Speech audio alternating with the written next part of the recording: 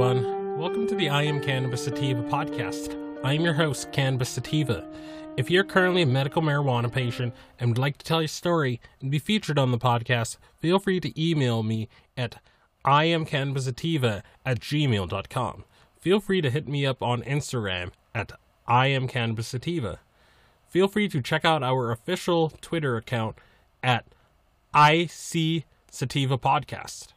You can also find and subscribe to our podcast on iTunes, Anchor FM, Stitcher, and the Google Play Music Store.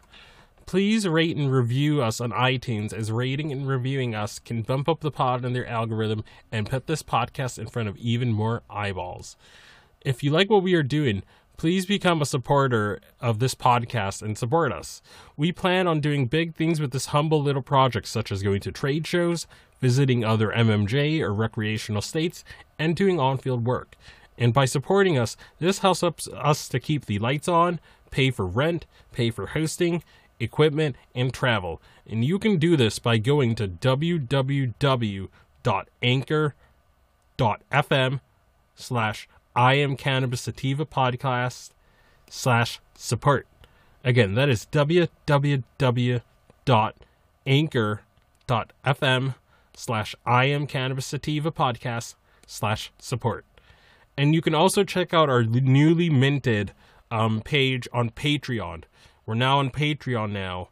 And you can check us out at www.patreon.com/ICSativa podcast. You can support the podcast for as little as $1 a month. And we also have a $5 tier if you're feeling extra generous. Any little bit helps, and we would really appreciate your support if you have the funds to do so. Hey everyone, hope you're having a great afternoon. As of the time of this recording, it's Memorial Day. It's 2:18 p.m. in legal Massachusetts, the heartland of America. We're going to do another local story for today. I think it'll be the last episode for today. Who knows? But I saw a really good article from MJ Headline News. It's going to be another local story, pertaining to New England. As you know, I'm from Massachusetts, and I'm within earshot of New Hampshire, so I like to cover local New England stories when I can as well. So let's do this. So the article was written by Roger Tilton. MJ News Analysis. In New Hampshire, it's live free or not. Now that the New Hampshire State Judiciary Committee has referred the legal reefer bill to next year's session, we wonder if reefer madness prohibitionists will continue to prevail until the Great Bay Oyster Reef restoration is complete. What? That would be until Halloween in 2021, more than 2 years away. The 5-year reef refresh began in 2016. You know what else happened in 2016? Besides that, neighboring states like Maine and Massachusetts legalized cannabis for adults 21 and older to enjoy. Last month, the Massachusetts Cannabis Control Commission reported statewide sales reached $100 million mark since retail stores opened last November, and at a 17-state tax rate and a 3% local tax, that cannabis revenue starts to add up. Legalization proponents often cite tax revenues as a main argument to end the war on marijuana. It should be social justice that's the main argument, but I digress. I'll add another main argument. Washington, Colorado, Oregon, Alaska, Nevada, California. In the laboratory of states, marijuana is a winner. Here in New Hampshire, the state is taking a turn for the worse. Remember that slogan, the one plagiarized from a letter that Revolutionary War hero General John Stark wrote in 1809. Live free or die. Death is not the greatest of evils. The state adopted live free or die as the state motto in 1945. Then in 2018, the State Division of Travel and Tourism shortened it to Live Free. Check out their website. New Hampshire likes to boast about being the first in the nation. Hashtag FT. I think it says first. No, FITN. Maybe for presidential primary elections, but for not much else, especially cannabis. And it would seem such a natural fit. First in the nation, Live Free or Die cries out for legal weed. For 5 years ago, I ran for state senate on a platform of let's be third in the nation. Voters and established politicians were not quite ready to be the third. The state, however, has made some progress, allowing medical sales in 2013 and decriminalizing in 2017. New Hampshire's problem with weed comes down to this. Old people don't like it. Polls in New Hampshire show residents approve of adult use legalization by a 3-to-1 margin. However, without citizen initiative laws to allow us to make or change laws through ballot measures, which is how most adult use legal states became that way, New Hampshire doesn't stand a chance for a while. The legislature skews older, and old people born prior to 1954 are the only segment of our population still opposed to legalization. Then there's the governor problem.